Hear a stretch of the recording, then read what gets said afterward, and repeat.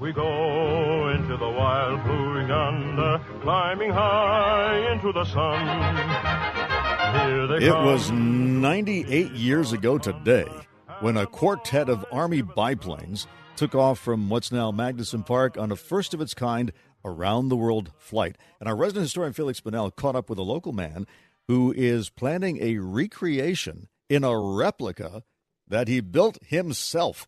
Felix is brought to us by Lake Washington Windows and Doors. Good morning, Felix. Morning, Dave. I had an exciting day yesterday in a hangar at Chehalis Centralia Airport. We'll get to that in a moment. First of all, Dave, have you ever seen the monument right out in front of the main entrance to Magnuson Park with the wings on it? Yes, because I've been there several times. Is it an actual plane or what is it? No, it's a little sort of like a little pylon with these sort of probably bronze wings. It's hard to get to on foot. It's right by the highway. It commemorates the 1924 around-the-world flight that left from Sandpoint 98 years ago today. That was before it was a naval air station, but when a very young Boeing company was assembling aircraft there, using a runway and using Lake Washington for seaplanes. Now, Bob Dempster is 76 and lives in Centralia. Decades ago, he used to ride his bike right past that monument without giving it a second thought. His dad was a commercial pilot, and Bob also learned to fly. He'd first heard about the around-the-world flight when he was a kid back in the 50s. Then in the 1990s, Bob and his wife Diane flew a modern small plane around the world, which is a pretty amazing feat on its own. And somehow or other, maybe call it alchemy, or all the facts and experiences coalesce into a bigger and more historic quest beginning back in 2000. Well, the quest, it just started out as a pretty good idea, and you know how things get out of hand. And so 22 years later, here we are. The idea was to build a reproduction of the Douglas World Cruiser, the first airplane to fly around the world in 1924 from Seattle. And so we've built a reproduction of the command ship, which was the Seattle. So they had 4 airplanes, and they were the Seattle, the Chicago, the Boston, and the New Orleans. And so they were christened at Sandpoint. Now, these were 4 Douglas planes. They weren't Boeing. They were built in Santa Monica by Douglas, the company that Boeing eventually would take over in the 1990s. Back in the 20s, Boeing engineers helped get those Douglas planes ready for the flight. If there was competition, it was friendly. You know, Bill Boeing and Donald Douglas were both personally involved. The planes took off on April 6, 1924, and returned to Seattle in late September. So fast forward to the 21st century, and then Bob and Diane Douglas built a replica that they called the Seattle II. That's actually the sound of its 12-cylinder engine in operation. It's a great sound. It first flew about a decade ago and underwent about 40 hours of test flights with an official test pilot and everything, because it's officially considered an experimental aircraft. It had its formal debut, it's coming out back in 2016 for the Boeing Centennial, when Diane Dempster rode along with a test pilot, and they actually circled the Space Needle. It's like two icons meeting, and I was thinking when we were going around, I wonder what the people in the Space Needle are thinking. Are they running, or are they going to the window, or are they running away from the window? Because, here's this strange airplane circling them. Here's a quick few numbers. The plane represents about $1 million in time and materials, all told. It's 35 feet long with a 50-foot wingspan, cruises at about 72 miles per hour, and typically flies just a few thousand feet off the ground.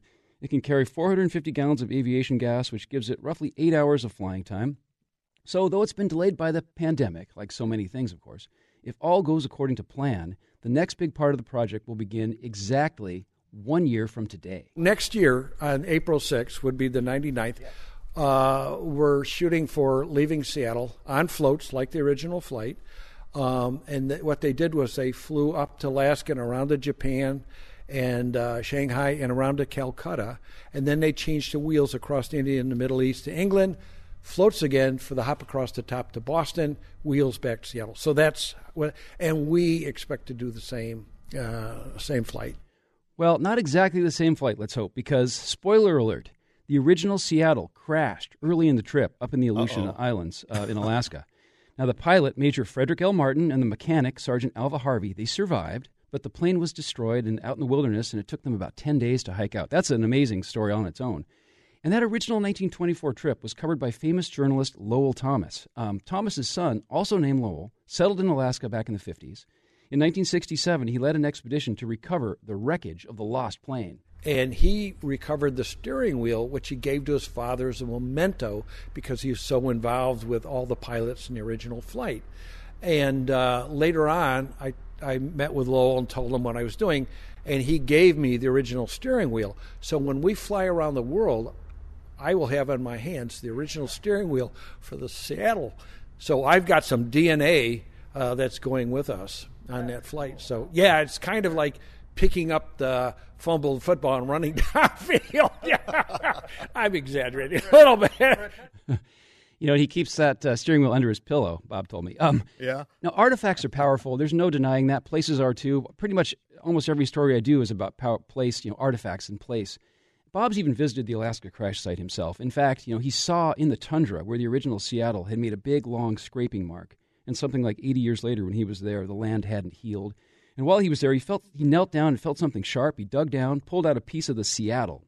He immediately recognized as the throttle quadrant, an important piece of a mechanism that would have been used by that pilot, Frederick Martin. And that's what I was holding in my hand. It's still an emotional moment to be able to, have that in my hand. Yeah, I really like Bob and Diane. They're my kind of people. But why do this flight in 2023? The reasons are similar, Bob says, to what General Mason M. Patrick, the guy in charge 100 years ago, said the reasons were to do that original flight back in 1924. Since the United States was the first to fly, we should be the first to fly around the world. So there's a little nationalism, manifest destiny, going on there. But I think it really illustrated the idea that, man is kind of a restless beast, and he wants to know. And so, what is over the horizon, that's just not, a dreaming goal. That is what we do. That's why we go to Mars and everything else. And so we're explorers by nature. Yeah, you can say the same thing about Bob and Diane. Only one visual difference. They added the words Thunder Canoe under where it says Seattle 2 on the engine cover. And Thunder Canoe is in Lachute. That's what a descendant of Chief Seattle, Ken Workman, that's what he christened the plane, Thunder Canoe, because they didn't have airplanes, of course, 200 years ago. But anyway, it's cool to see that up on the cowling of the aircraft. They're still raising money. They think that flight next year will cost something like $450,000. We'll have links to contribute at My Northwest, also at seattleworldcruiser.org. So just a really interesting, cool couple, and let's wish them the best of luck 1 year from today when they take off on their around-the-world flight. Wow. That's 72 miles an hour. Takes a while. Felix Spinell. Thanks, Felix. Thanks, Dave. All of Felix's reports are at mynorthwest.com.